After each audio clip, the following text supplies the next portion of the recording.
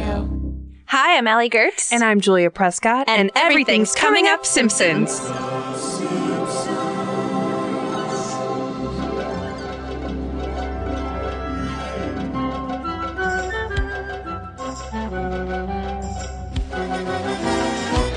This episode is brought to you by the Superstar Celebrity Microphone. It's the perfect gift for birthdays, graduations, and board meetings. Ooh, we have so many sponsors today. Are you ready? I think so. Phineas Q Butterfat's 5600 Flavors Ice Cream Parlor.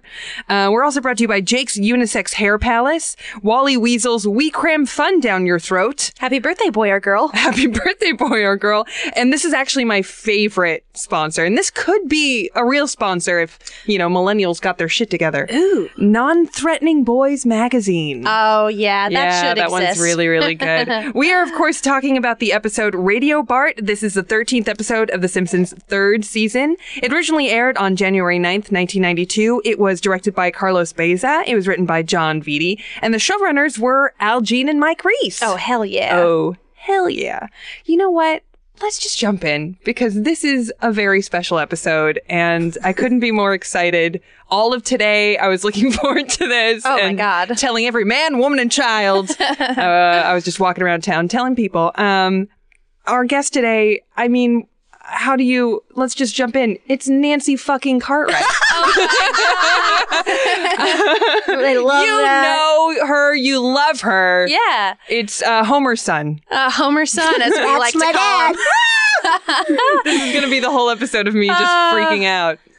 Thank you so much for joining us. Yeah. So you blew both of our minds when you said that you actually listened to this stupid fucking podcast.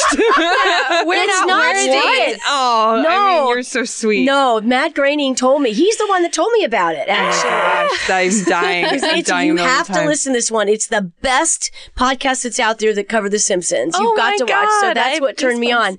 Yeah. And I started I paint and I have I have a studio and I'm out there and I mostly listen to music, but then I thought, what a bright idea. I'll just start listening to podcasts out there.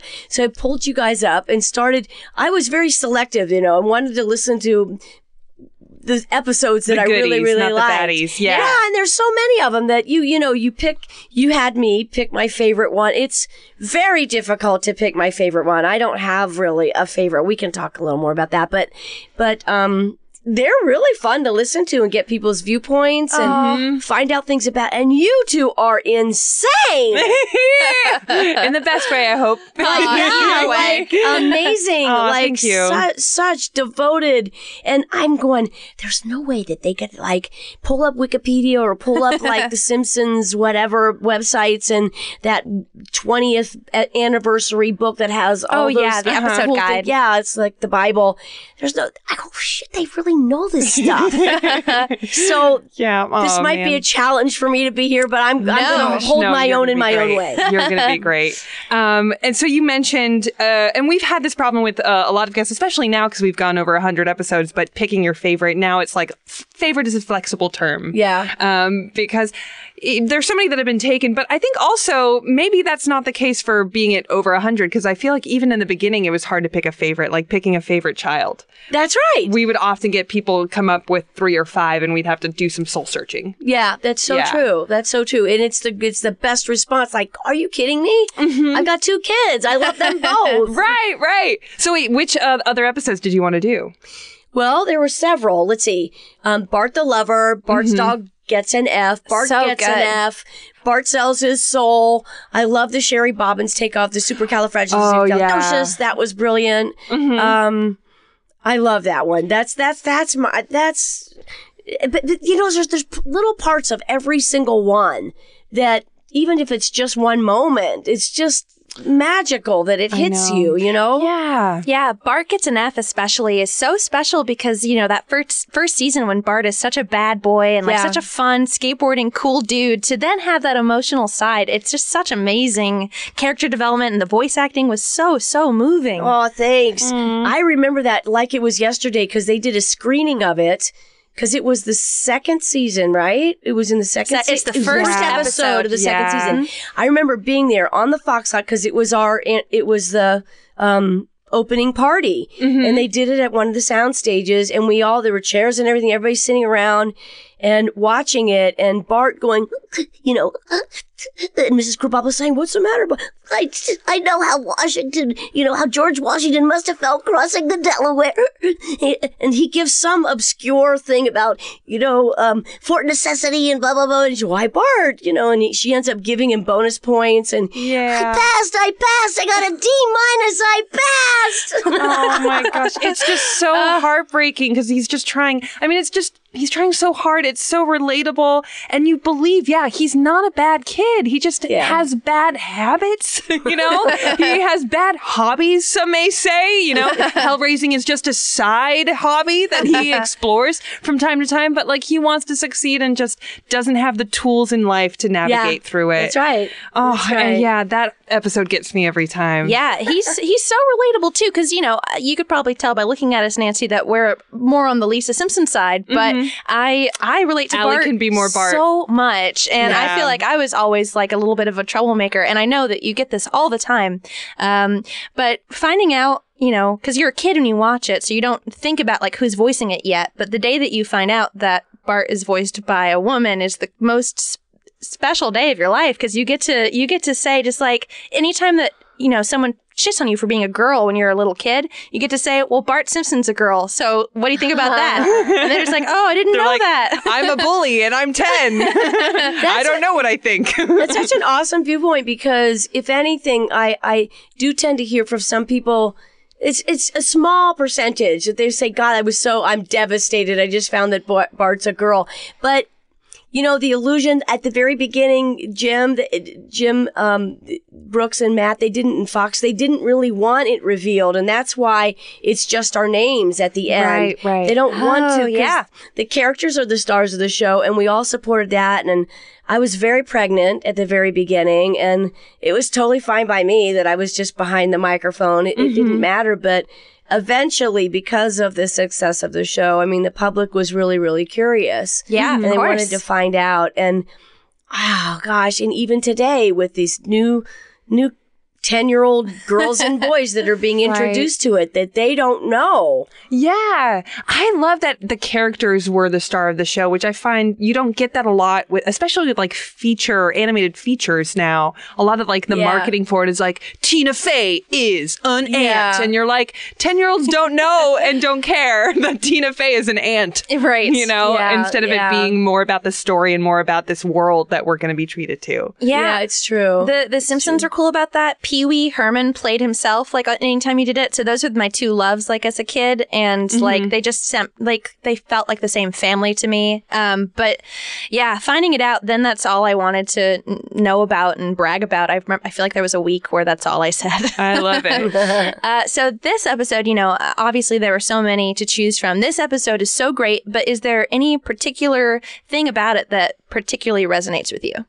The Radio Bart. The particular resonates with me. I watched it again, I wanted to refresh my memory on it. And there's the scene that I love the most is when he is actually trying it out and he finally realizes that it's a cool present, and he's got his radio there and he's just sort of testing it out. And Rod and Todd are right next door. He's "Rod, Todd, this is God." "What are you doing on the radio?" "What do you mean? What am I doing on the radio? I created this universe, stupid kid." I think it's just priceless. I think it's so walk through the wall.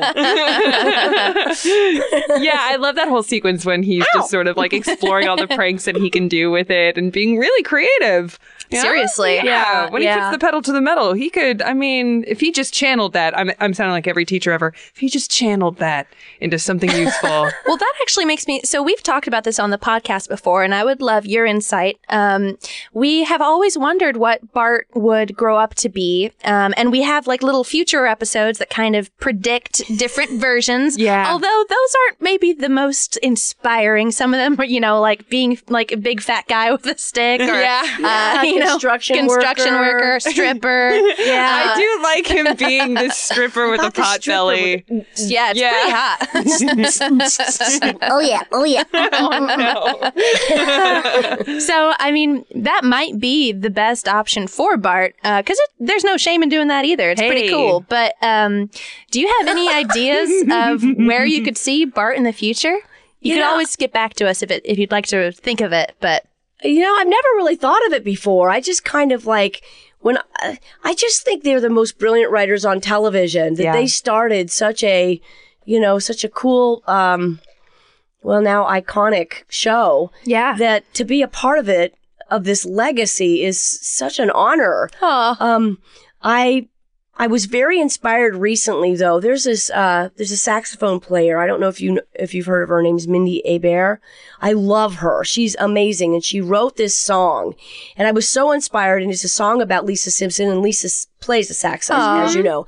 So I was like listening to this song, and I'm like, wow! And all of a sudden, I got inspired, and now I want to write a Simpsons episode. Oh my I would God. love to do that. Yeah, and we'll see where I get with it, but.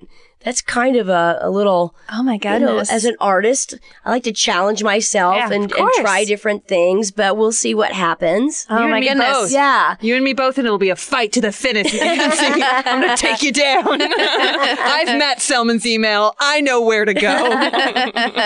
Well, I mean, I've never really pondered, Yeah, that would be great. Where would Bart go? But... I don't know. You have to get back to me on that one. Yeah, no problem. For now, I'll just say construction worker with the ripped sleeves. I think that's my favorite, actually. By daytime, construction worker. By night, Chippendale stripper. You combine the two and I love it. That sounds like a Netflix show. Oh, my. Yeah, they've already greenlit it. They greenlit it yesterday. So in this episode, however, Bart ends up in a well. So let's talk about this episode. It's so good. It's a classic. The Timmy O'Toole shirt is something that I want to own so badly. Yeah, I'm sure it exists somewhere on Etsy or something. Yeah, if not, we'll make our own. And at the time that this was done, this was one of their top 10 favorites. Wow, this episode, yeah. It really is so sharp, and it moves. The pacing is really strong. Everything about it. It's funny and sweet. I felt really bad for Homer this time. Like, as a kid, I didn't really think about it, but as an adult, I was like really, really pitying Homer, who tried probably for the first time in his life to get a good gift for Bart. Yeah. And Bart could not care less. And didn't you think that, like, oh my God, he's so scored. Bart is going to love this. It seems like something he would love. And Bart just like totally used it as a prop to keep the window open. He like totally dissed it. I'm like, oh my God, Bart. I know. So before we get too deep into talking about the episode, what we like to do is, for people that haven't seen it in a while, to sort of read the summary on Wikipedia. So we're rolling the dice. Sometimes it's good, sometimes it's bad, but it might be good. So in the episode, Bart receives a microphone that transmits sound to nearby AM radios. To play a prank on the citizens of Springfield, Bart places a radio deep inside a well and uses a microphone to trick the town into thinking a little boy is stuck in it. At first, he is successful, but soon realizes that he left a property of Bart Simpson label on the radio and goes to retrieve it. Bart becomes trapped in the well, and while the town decides to leave him there after finding out about the prank, his father Homer frantically tries to rescue him. I only have one problem with this description. It's a total accident that he leaves the radio down the well, right? Like, he accidentally... He dropped it. No, he threw it down. Oh, yeah. Okay. Maybe I was like looking at it weird and being like, oh, he didn't intend to. Maybe I was giving him too much credit. Yeah. All right, Wikipedia, you're correct. Fine.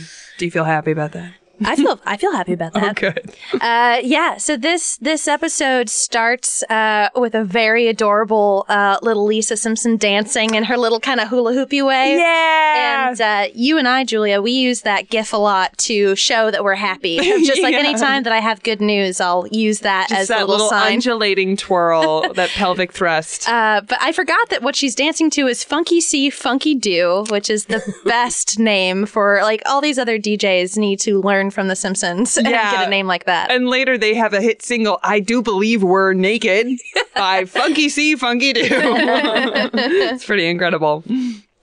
So when Homer comes in, he sees this ad, and the ads are always so funny on The Simpsons. They always do such a good job, because that's honestly, I remember stuff like that existing too. I think that was a real thing. Where It was.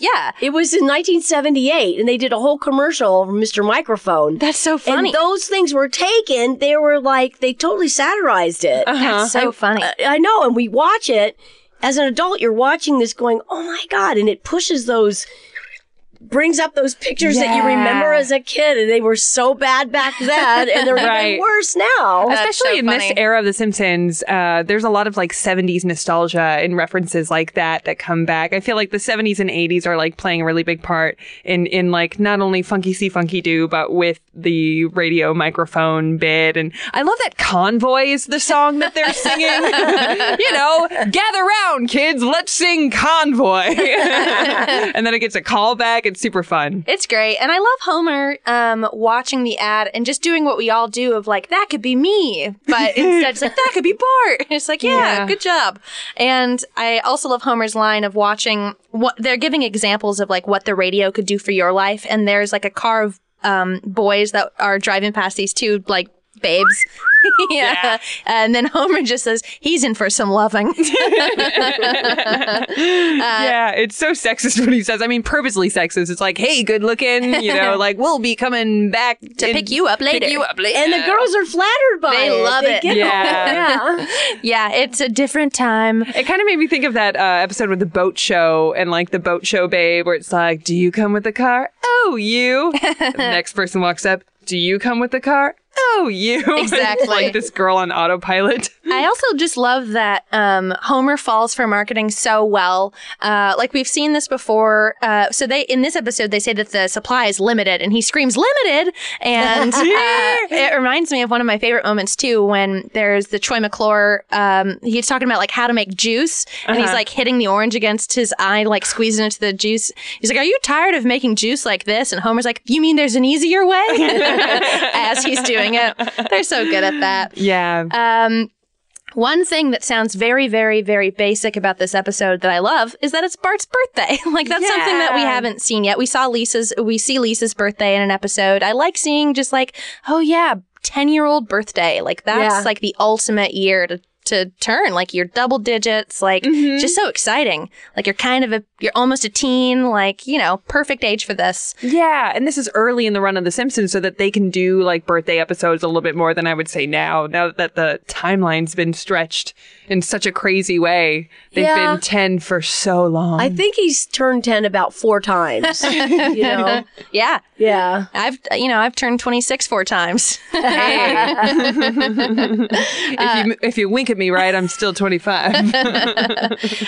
So I love that they celebrate The Simpsons with like Krusty comes out, and it seems to be something that they must do every single day, which is they bring out the cake and just that super fast scrolling list. Oh, I love that. Yeah. I would be excited too. It doesn't take much to excite me on my birthday, at least. But I remember all of these things because anytime it's a friend's birthday, I love to reference this episode, the little tiny ice cream scoop that comes out of the giant one. And I love the Chuck E. Cheese parody here. It's perfect. It makes me look at it and go, wow. So I get that it's a Chuck E. Cheese things because all the mechanics, the robotics that they got there, but it's called Wally. Yeah. Wally Weasel. Weasels. Yeah. Look at that go. Was that sort of like a kind of like going into the future and looking at Wally, the picture, you know, the Pixar movie Wally? Maybe. They predicted the future they again. did it again. I love this conspiracy theory you're weaving right now. I love it. Well, you know, a young John Lasseter was watching The Simpsons in 1992 when he goes, wait a ticket. Sorry. I was going to say that I love like the shitty animatronics in this scene too, particularly for the choices that they made of the animals that they're like parodying of like the Chuck E. Cheese band, which as of this recording, the recent news is that Chuck E. Cheese will be removing the animatronic band. Really? In their You restaurants. guys, let's all take one moment of silence. Take one moment of silence. You know what? Let's in take the form of a break. in the form of a break. Wow, what a great break. I had a wonderful break. That was a great break. I spent it thinking about those poor little animals and what dumpster they're going to end up in. Orphaned on the side of the road. Well, that little beaver, he caught on fire. And they had to, remember? I love it. Oh, yeah, so that goes into, I wrote down, I loved the animals so much, I wanted to write them down. So there's a weird octopus alien on drums. Yep. A goose beatnik gal on bass, Natch. A beaver conductor who catches on fire. Yeah. And a moose on accordion. And, of course, you got a weasel on the mic. Hey there, I hear it's your birthday. How old are you? Well, That's great. Would you like us to sing you a special song? Hell no. You got it. Ready, Senor Beaverati? I'm ready, and the 1 and the 2. You're the birthday, you're the birthday, you're the birthday boy or girl. That weasel. I love the song. I love Happy Birthday Boy or Girl. It's so non-personal. It's perfect. Just they got the vibe of like that era of birthday party Chuck E. Cheese thing too so well. And I love that Bart is playing Larry the Looter. I just love the video game culture. Soon we'll actually be discussing video games at length with Adam Conover. But Larry the Looter, I remember you could play on the Springfield CD-ROM game. You could actually play the video games that Bart would play, which was just a dream come true. Yeah. So did you, when you were growing up, Allie, you had birthday parties like this? Definitely. Yeah. Definitely. What about you, Nancy? Was this like your parent? Was this your experience of like, no, you scrapped those Chuck E. Cheese moments? I would, and I would never take my kids to Chuck E. Cheese. That's like, might as well just give your coffee, give coffee and germs are everywhere. It's just, in the air. it's how to turn your kids into psychotic, Yeah. little gremlins. It's just, everybody's running around and screaming and jumping into the bouncy balls. And it's just insanity. Yeah. And eating carbohydrates the entire time. So I was way too practical for something like that. You know, they have, I found this out recently from another podcast here at Feral Doughboys. They have spaghetti pizza now at Chuck E. Cheese. Yeah. So it's just like they don't care. They don't care anymore. They don't want you to live. They do care, but about weird things. They have a new ad that I saw that it's appealing to moms. And the ad is just like this table of moms, and you don't realize this is Chuck E. Cheese yet. And they're talking about like what matters to them. And they're just like getting my nails done, eating a salad, and like listing things that are very like stereotypically like for women. the ladies. And then they pull back and it's like, Chuck E. Cheese, it's for the moms too now. I'm just like, what? Also, you're not getting your nails done. Why are you talking about that? I was going to say, do they offer a mani-pedi while your kids If they did, then I'd be there tonight. Guys, I'm going to have to wrap this up early. I got a spa treatment next to the ball pit. One other thing I liked so Bart, for those that don't remember, Bart is, Grandpa calls and, Bart's just kind of like, oh, that's sweet, but, take a message. I have 44 birthday coupons to use up. He's being such a dick in this episode. I love it. He's an entitled birthday boy, and I relate. So he goes to a tango lesson, which I love. There are so many. Rosarita. Yes, I love that. There are so many moments of like Bart dancing with tall women. I really like it. I don't know what it says about me, but it just really endears me. And then we finally get to this really sad moment of like the gifts. So Patty and Selma get him a label maker, which of course leads to quite a lot in this episode. And I love him just saying, "This bites." Yeah, right. So good.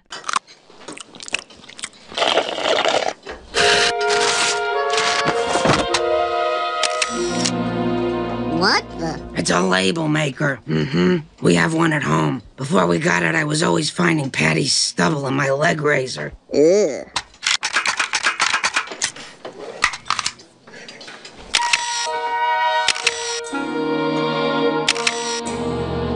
Bart, I'll bet you think nothing's gonna top that cactus. Well, check out my present. Next. Bart, be polite. Next, please. Bart, I've noticed your birthday presents are a poor crop at best. I hope this turns the tide.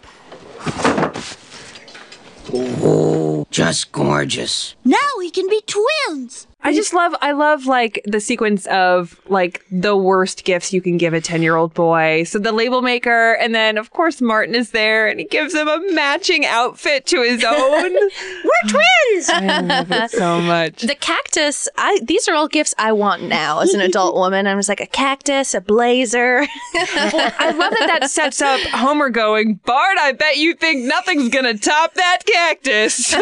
Well, check out my present. And then we have this big moment of Homer trying his best. Yeah. That's so sad. It's so sad.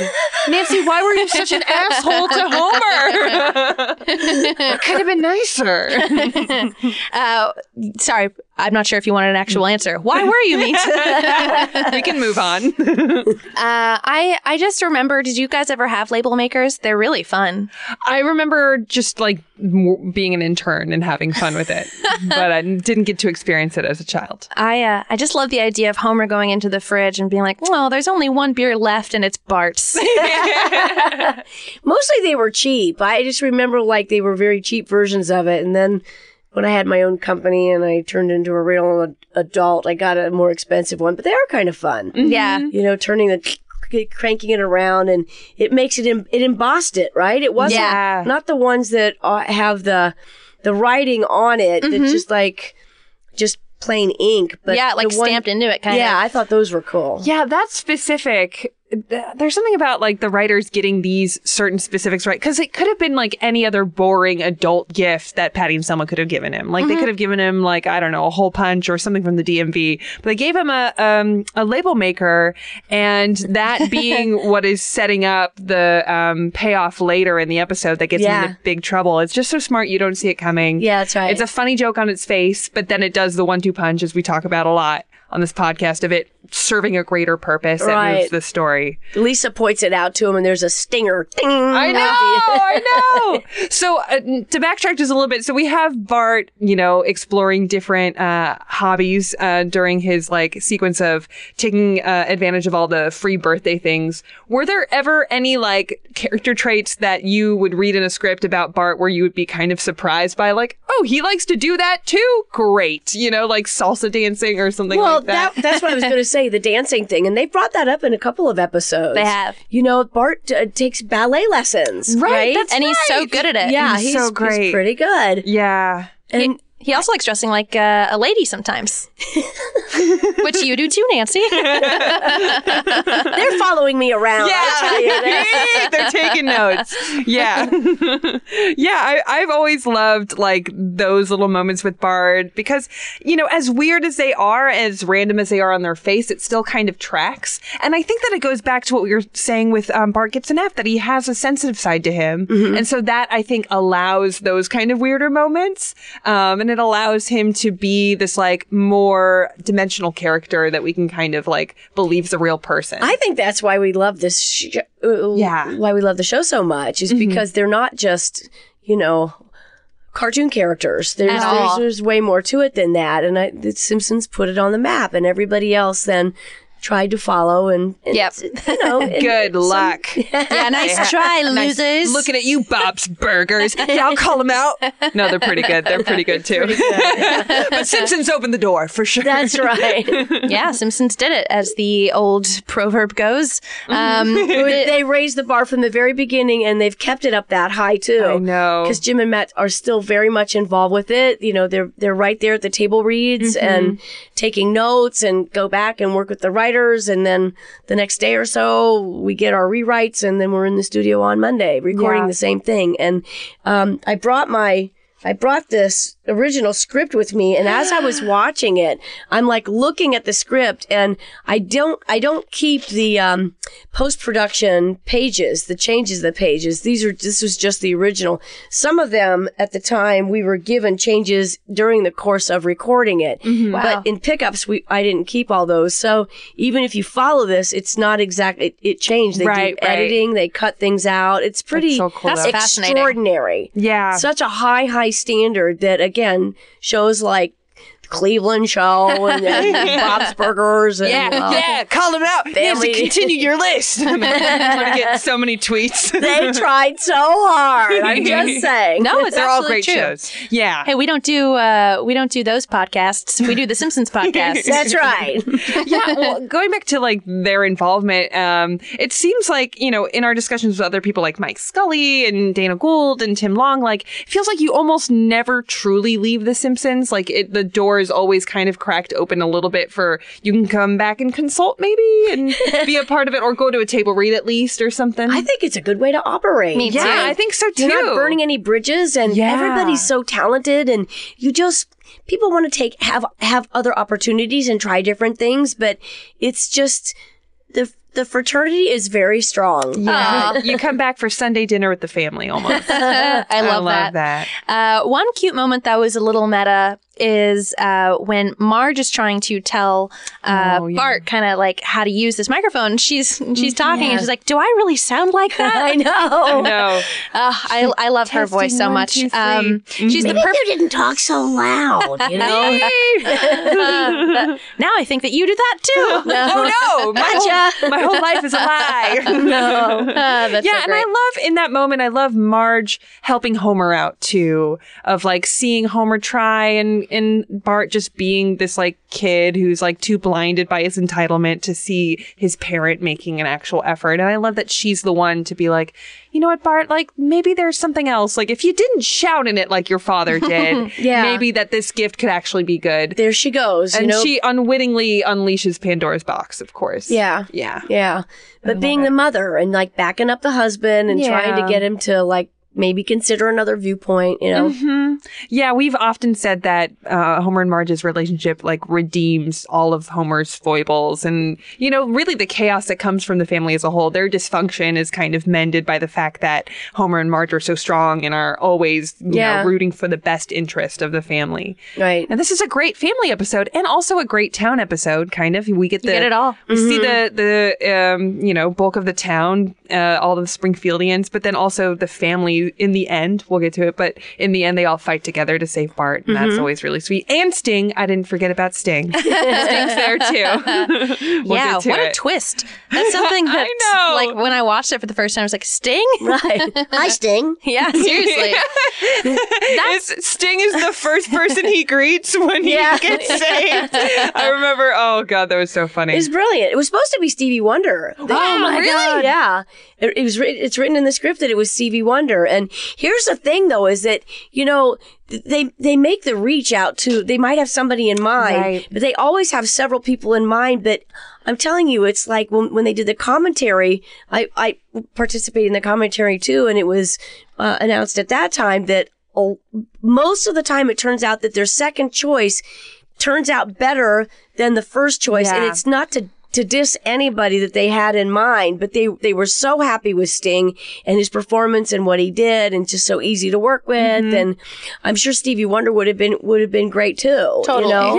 Yeah. I mean, we also know that from Space Coyote? the Space Coyote episode. So it was Johnny Cash that voiced the Space Coyote, but who was the original? Supposed to be Bob Dylan. Bob Dylan. I think I'm right. Yeah. If he's not going to show up to his Pulitzer ceremony, then fucking good luck. I don't know. But yeah, he ended up being so great. I can't imagine it any other way. Mike Scully talked a bit about what a treat it was to work with like so many different musical guests or like celebrity talent. And was there one or two people in particular that you were very excited to meet? Oh yeah. Well, Meryl Streep, that was pretty amazing. You dated her. Let's talk about it. Jessica.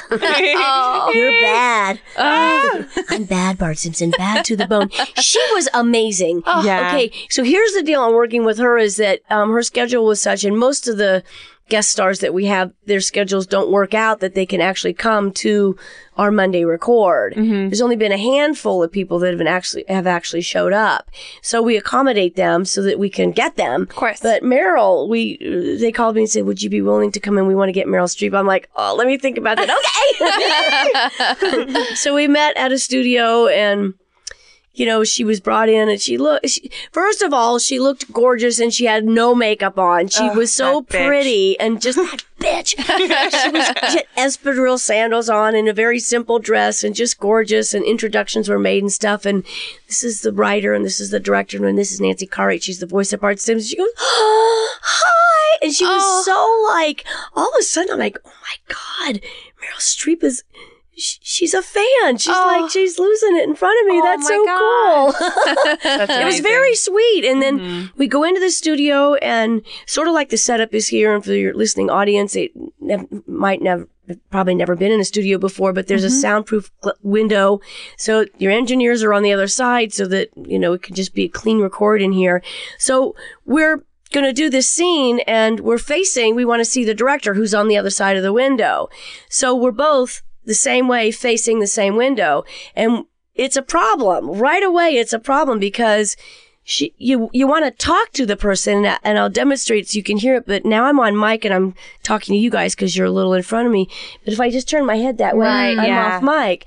So he said, hey, I want to look at Meryl. Would you mind? Let's turn these mics and let me look at her when I talk. So that was cool. So we fixed that. So now we can actually talk to each other, and it was good. I was so curious how she was going to, how is Meryl Streep? What's her, what's her character arc of Jessica Lovejoy? How's she going to do this? Normally we'll do like 4 takes for every scene, and that's about it. And then we move on. And we start at 10 o'clock and we're done by 2 o'clock. So we start with her and she does 1 take, and I have another idea. Good. So we do 4 takes and it's fine. And then she's like, I have another idea. And it's like, would you mind? And she's, no, that's fine. We'll do another one. So we did another one. And then she had another idea and we did that. 7, 8, 9. She did like 10 takes. Oh my gosh. It was incredible. And each one was totally usable. A different viewpoint on it, a different emphasis, a different attitude, and it's like, good luck, editor, because it's kind of up to them to decide what take. But it was just remarkable. And then to finish, it's like in my mind I'm thinking, God, I'd kind of like to get her autograph. It'd be so awesome to get her autograph, but then again, I don't want to put her on the spot. And okay, we're just about ready to leave. And all these thoughts are going through my mind as we're kind of wrapping up and signing the contracts and stuff. And I thought, okay, no, it's just going to be awkward. I don't want to look like a geekazoid here. I'm not going to do it. So I say, it was so nice meeting you. It was a real pleasure. And I start to turn. And then all of a sudden I feel somebody touching my shoulder, like tapping me on my shoulder. And I turn, and it's Meryl. And she's looking at me. You don't know this story? No! Really? No! Oh my gosh. I'm like, I said, yeah. She goes, my kids, they're not old enough to see my movies, but they're huge Simpsons fans. And I was just wondering, could I have your autograph? Oh my God. That's so amazing. Sweet. That's so amazing. All these so years great. later, I have a great story to tell. Oh, that's so incredible. That's yeah, she did such a great job in that episode. I mean, it's like, usually, you get celebrity voice talent and they do some sort of variation on their own voice, But for her, like, first of all, you can barely tell that it is her. Like, it takes a little while to detect it. You can just tell she showed up to work like she does with everything else. But I just love that she committed herself that much. So much. And the result was so glorious. And same with Anne Hathaway. Anne Hathaway is another one that I want to mention because she's been on it a couple of times. But when she was the princess, she came. She was so prepared because she sings. Right. But, in the episode, she's backed up with music. It's like Alf Clausen does the arrangements and stuff like that. So amazing. Here we are at the table read, and she launches in a cappella singing this song, a tune that she probably made up herself, and we're just sitting, my jaw is on the floor, and she's an amazing singer. She really is. Yeah. And everybody just like, whoa! That's great. She's so yummy and just so kind, and we we love that. And who else? Fat Tony, Joe Mantegna. Joe Mantegna. That guy. Oh my God. He's the best. He's got a heart as big as Nebraska. He's beautiful, sweet, generous, and so not like that, and just down to earth. Yeah. And he comes to whenever Fat Tony's on. He always comes, even though he's busy working on his own show. Right. Yeah. God, you can sense that in his performance and him as an actor. And I think also, that lends itself so well to Fat Tony and why he's a character that endures, because there's something very sympathetic about him. He's lovable. Yeah, he's very lovable. Yeah, there's a softness around the rough edges. Definitely. Yeah. Well, we've been so lucky throughout the podcast to get to meet a lot of the people that work on the show. And it's a dream come true that you guys are so nice and caring and gracious and treat us like human beings instead of just dorky fans that love what you guys do. So we're so happy. It seems like everyone who works there is just a heart of gold, so funny, so talented. So it's the best. So we feel that way. Yeah, for sure. The table reads are the best. They're so much fun. And the record is it's not usually done in chronological order. We tend to bounce around a little bit. But the table read, we start at the beginning. Somebody is doing the reading of all the descriptions and setting the scenes and stuff, and it's done like a radio play. That's awesome. We start at the beginning and take it all the way through, and some public is there, and occasionally we'll get a Make-A-Wish kid. Yeah. Oh my gosh. Yeah. That's so sweet. What a great work environment. Yeah, it's amazing. Holy hell. That's great. Oh man. Good job. I'm telling you, it's like that. Do you want to hear a Make-A-Wish story? A special story? And then we'll get back to all that other bullshit about the episode later, but I want to hear this. It's a sweet story. I got a call from the Los Angeles area Make-A-Wish Foundation, and they said that there was this kid that was in I think it was in El Paso, Texas, and he wasn't doing very well, and they were providing a wish for him, and it was a double. He wanted to fly to Los Angeles and have and go to Universal Studios and have lunch with Bart Simpson. Oh. And they're like, would you be willing to do that? I'm like, what? Are you Of course I'll be able to. Just, you tell me when, you just let me know when. So we set the time. It was going to be in a couple of weeks, and everything was fine. So it's about maybe 2 days before he was going to arrive, and then I get a phone call from them, and they said, well, we've got some news to share with you. I'm like, oh no. Tell me, no, it's not what you think. It's like, here's the deal though, but he can't get on an airplane. It's a little too hard for him to get on an airplane. So, we have to cancel it. And I'm like, well, wait a second. What? Hello? Why don't you put me on an airplane? Stick me on an airplane, and why don't you fly me to him? Let me go visit him and just work it out. You're kidding. You would do of course I would do that. Yeah. I mean, it would make his day. It would be cool. So that's what they did. So I remember it so distinctly. It was in 1997, and it was Super Bowl Sunday, and there was nobody at the airport. It was amazing. And amazing. Got on his flight, flew to El Paso, picked up by a limousine, and we go to his house, and it was his parents were there, and his aunt and uncle, and he had a sister. And I remember the limo driver saying something like he knew who I was and what he was doing. What we were doing there. And he's like, how hard is it for you to do that? Knowing that this kid, he's a Make-A-Wish kid and he's probably dying, right? And I said, yeah. I said, but this is going to be a good day. Yeah. He's really it's going to be fine. Oh, wow. That's okay. That's amazing.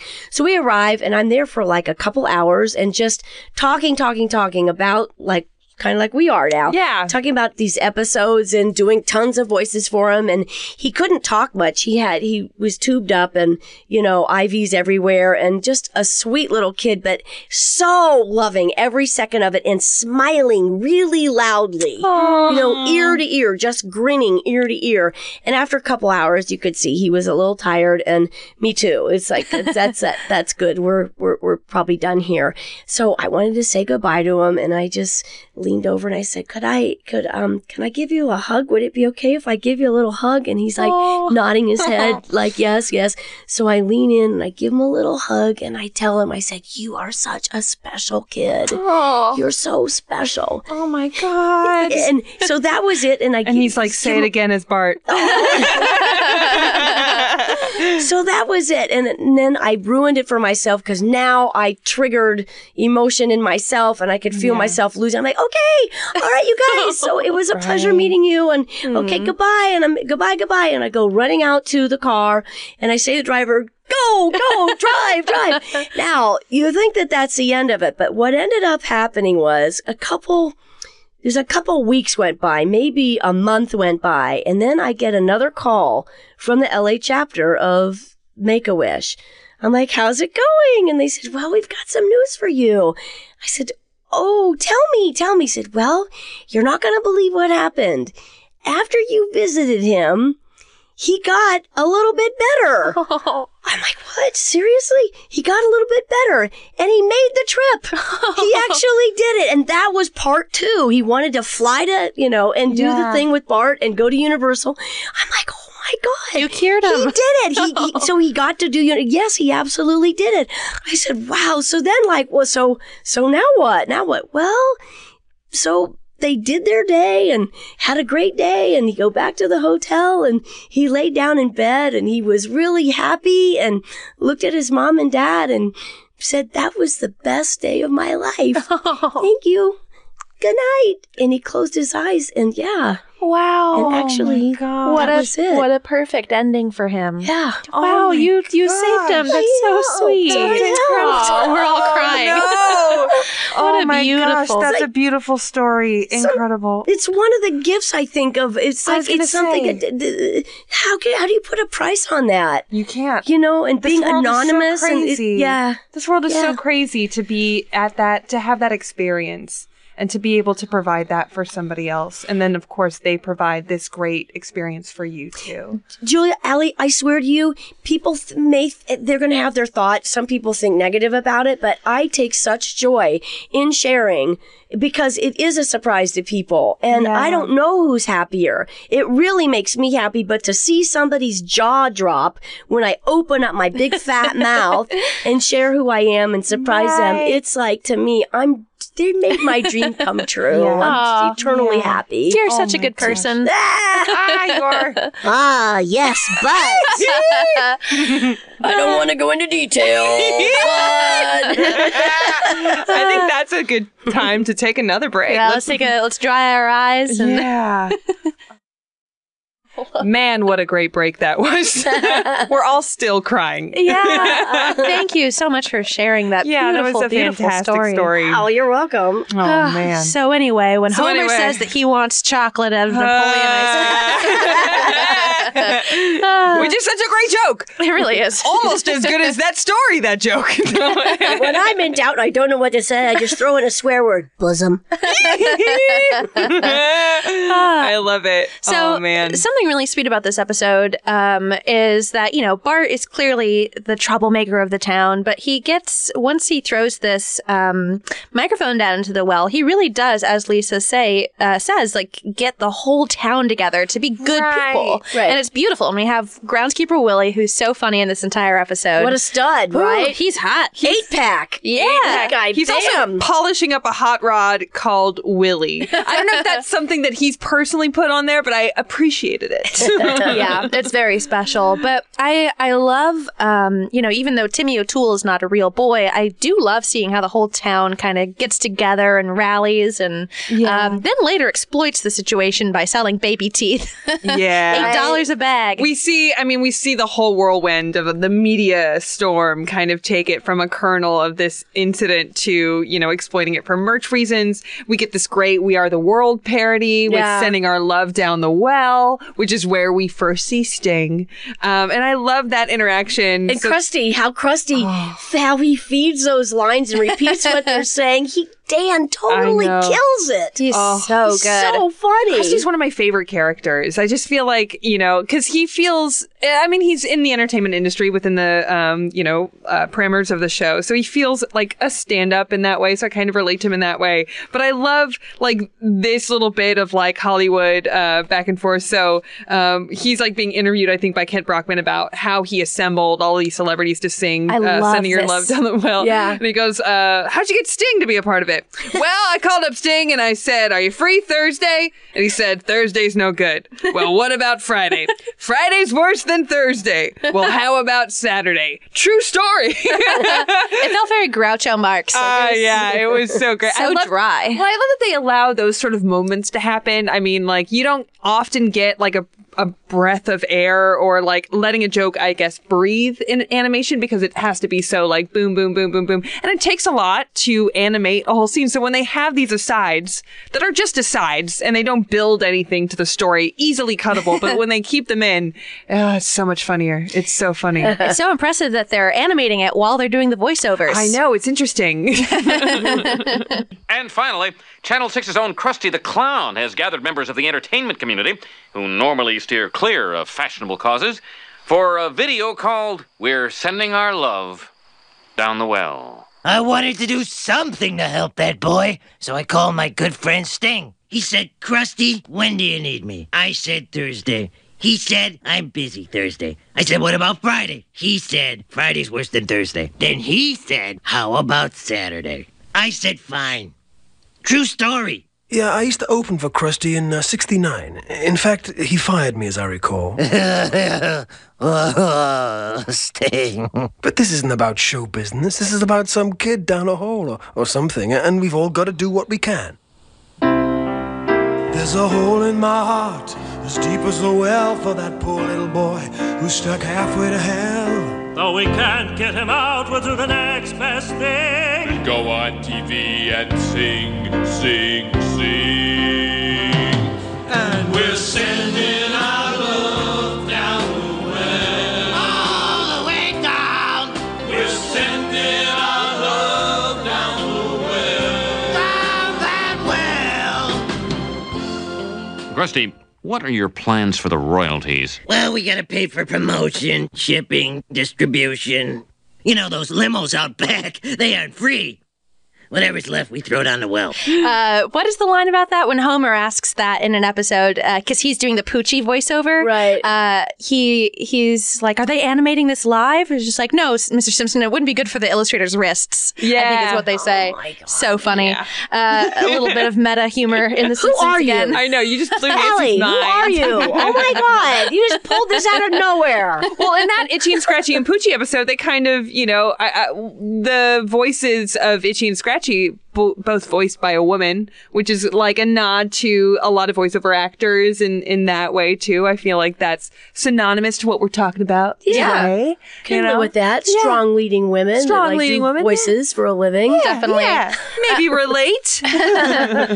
So I love Dr. Marvin Monroe, who eventually doesn't appear as much in The Simpsons. So when you get to kind of go back to him, it's kind of nostalgic. It's like the tail end of it. Yeah. It's really sweet though. I love the moment when Santa's little helper and Bart are fighting, or in that, you know, he's growling, and the idea on the news is like this breaking update, and then Marvin Monroe is explaining just like he's a feral kid or something like that. Yeah, he's reverted back to his, you know, and then they have that drawing of like the werewolf boy, which is right.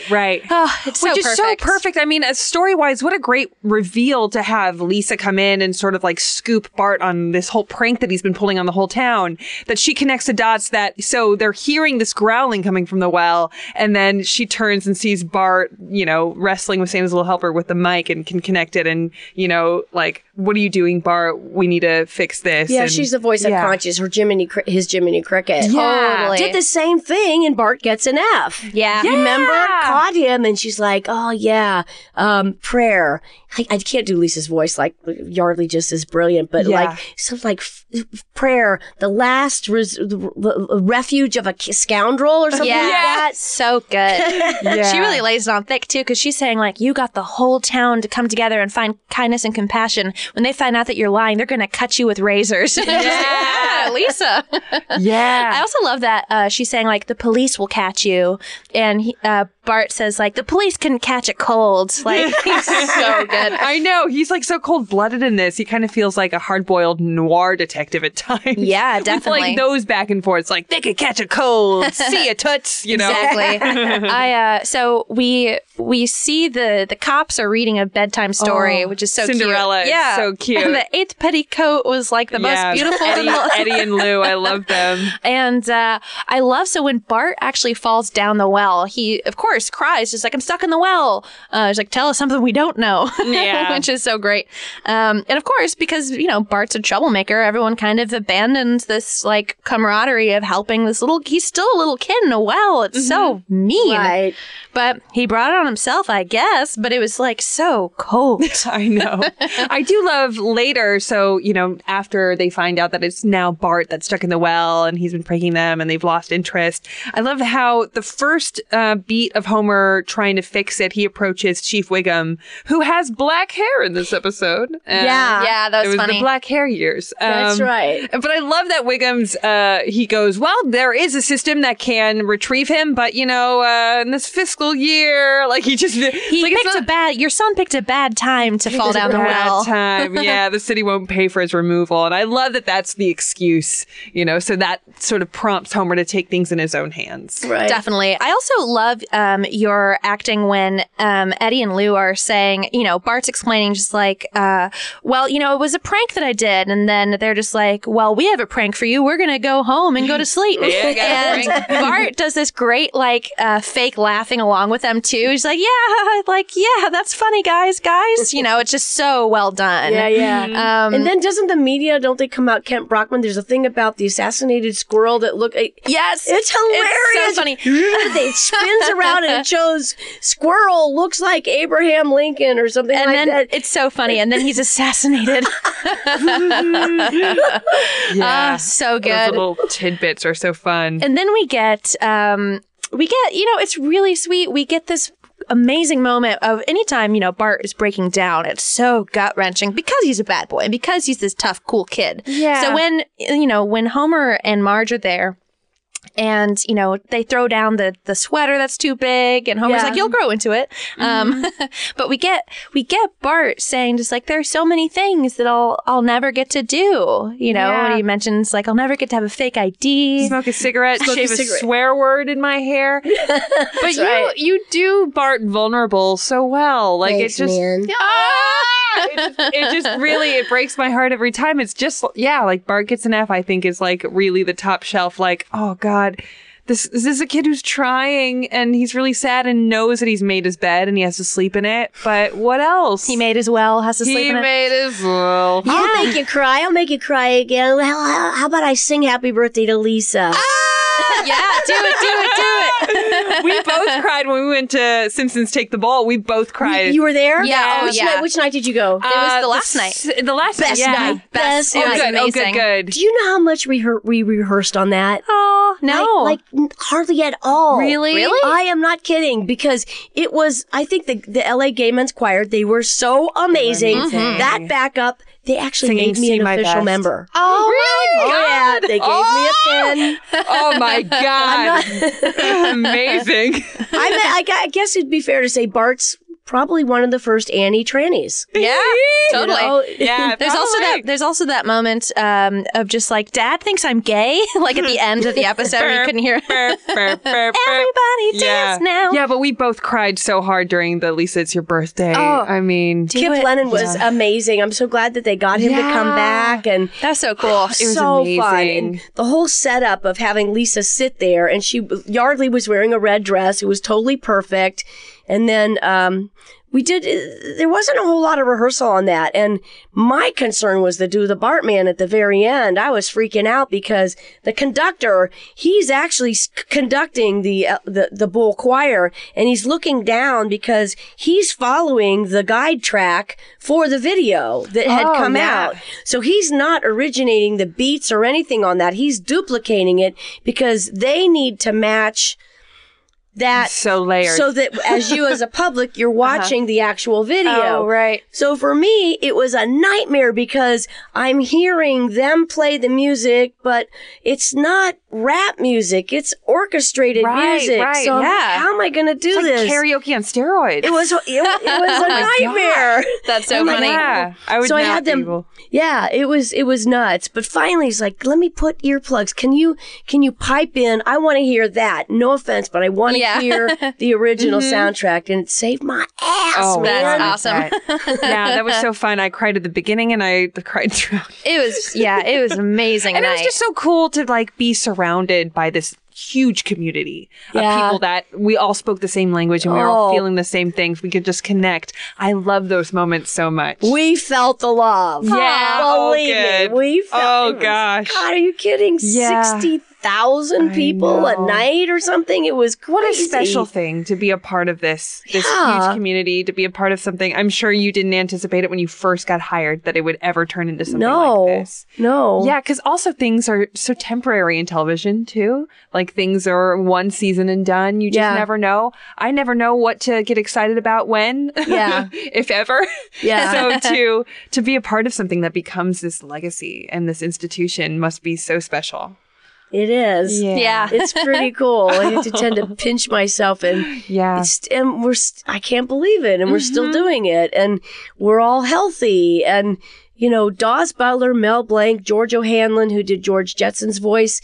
These guys were doing these voices well into their 70s, 80s, and 90s. That's amazing. I'm not kidding. They were still doing it. And I have no intention of stopping. Good. Well, the show would end as soon as Bart leaves. If there's no you doing Bart, there's no Bart. So. Well, same with Homer and Marge and Lisa. The core family. Yeah, it wouldn't work. The public would be so sad. And I don't know. And we've talked about it. Al Jean has talked about how are we going to end it? Because someday it will end, Right. Do you have any insight?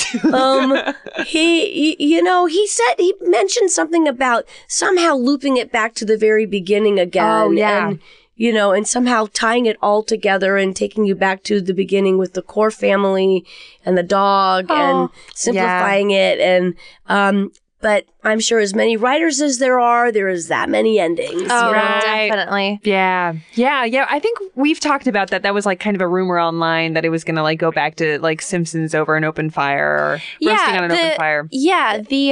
There was a idea that it could end with all of the family just sitting down to watch TV. Like that's kind of like the last shot is just the family kind of huddled watching the TV, which is very kind cute. of like the closed loop aspect of that, of Al Jean saying that he wants to take it back.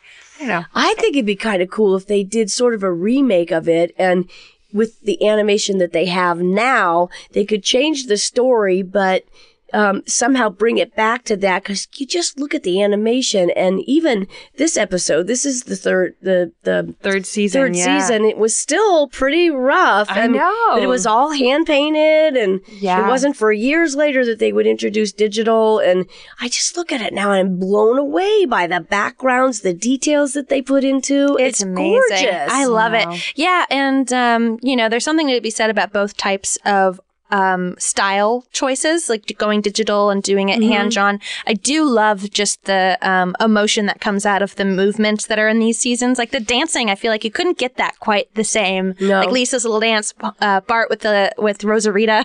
I know, yeah. Yeah, but each episode has its own crazy significance. Like it's so, I don't know any other show that, there is no other show that's lasted this long. But it's just insane that everybody still loves it just as much, if not more, than they did when it came out. Yeah, and it's interesting, I'm sure, to like, from your perspective, to see the new generation of kids come to it, and they come to it for a different reason. They come to it at a different time, and that sort of like the regenerating of that must be like really refreshing. I don't know, that it continues to endure and be relevant. I will actually get letters from people saying that they have learned about America because of The Simpsons. And that some is the people, truth. they learn to speak English by watching The Simpsons. Are you kidding me? That reminds me of the joke in Wayne's World where Cassandra says that much she learned English through the Police Academy movies. So funny. Now it's The Simpsons, so you can just, that's been replaced. Yeah, obviously this is a topic that has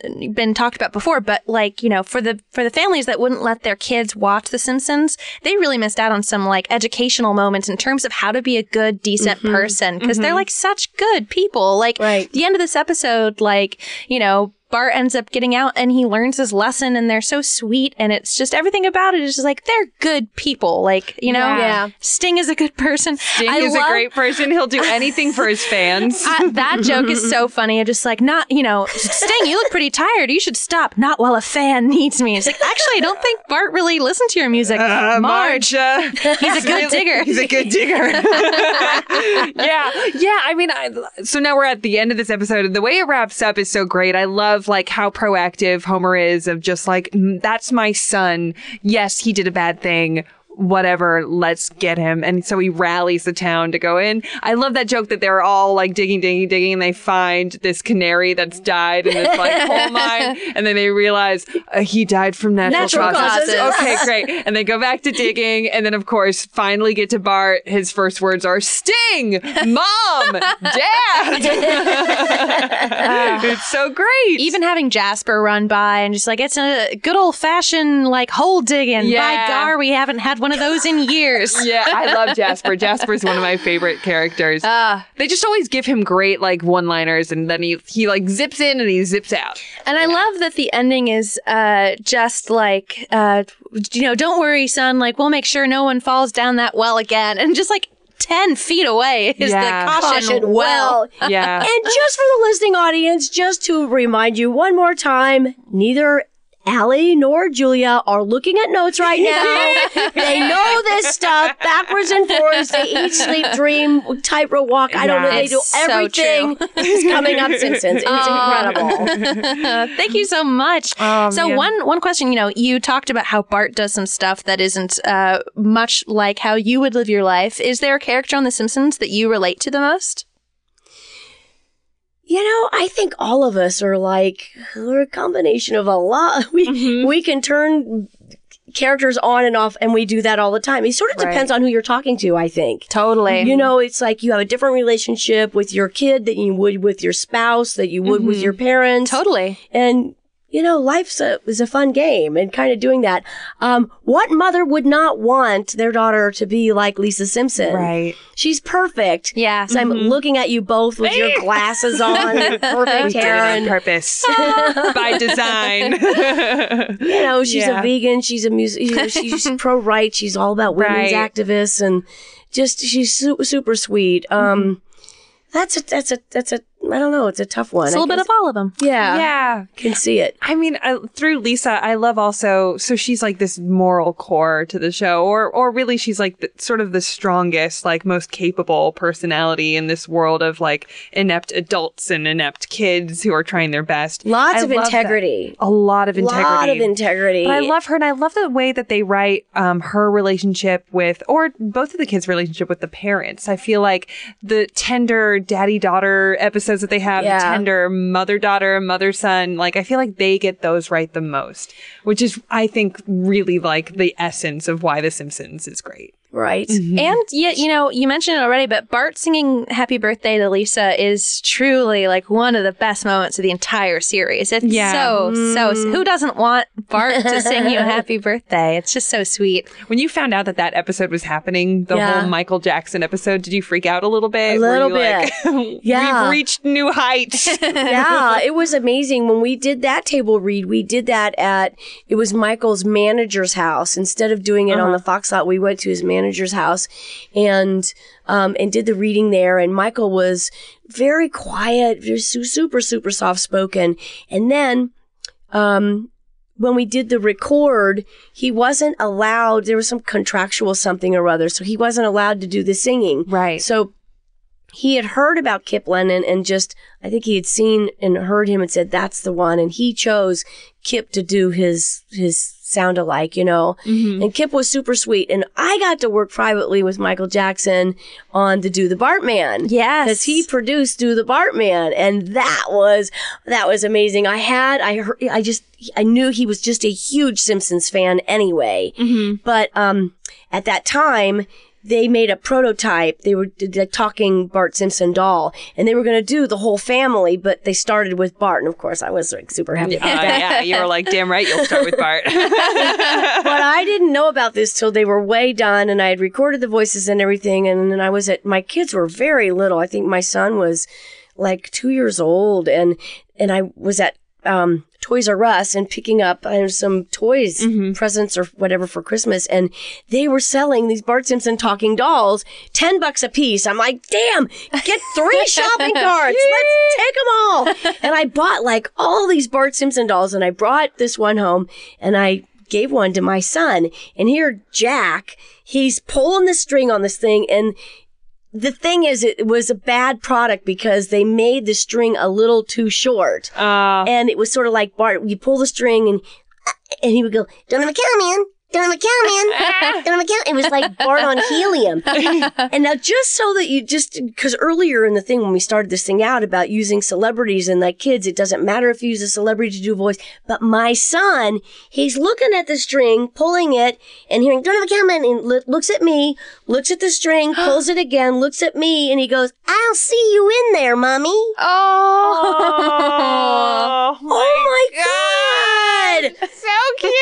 I never told my son I was Bart Simpson. We never watched it. It was like they went to bed at 7:30. They were little. And we recorded it like VHS. That was when VHS was in these like ancient times. But wow, we never watched it. My husband and I would watch it later.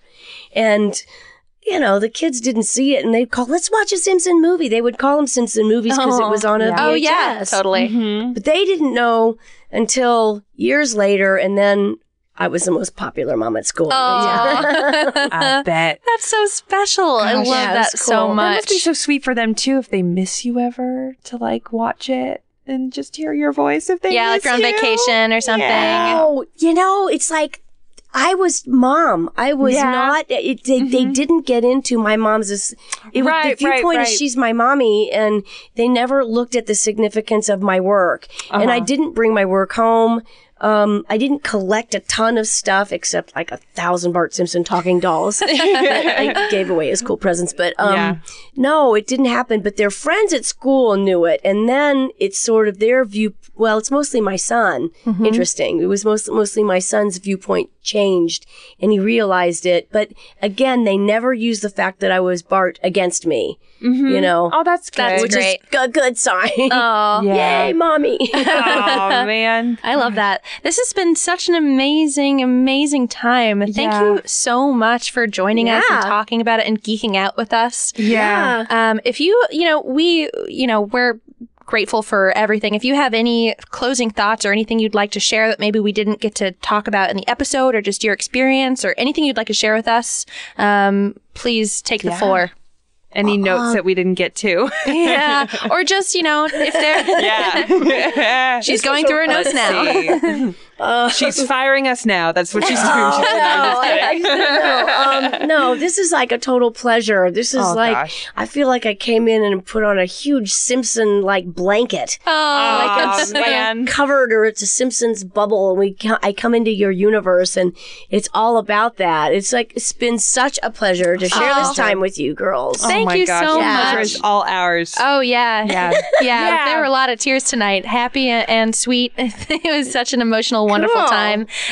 So thank you so much, Nancy. You're welcome. Oh, you're welcome back anytime, too. Yeah, if you end up writing the episode, we'd love to have you come back and talk about it. Yeah. Okay. That would be incredible. Yeah, but thank you again. And then listeners, you can follow us online, of course, all the normal stuff we normally plug. At you know Simpsons where it is. Pod, you know it. Write to us. Everything's coming up, Simpsons@gmail.com.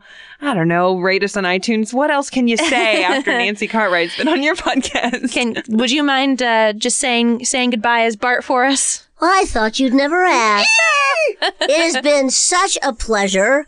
This is Bart Simpson saying, tune in to Everything's Coming Up Simpsons. These gals rock it, man.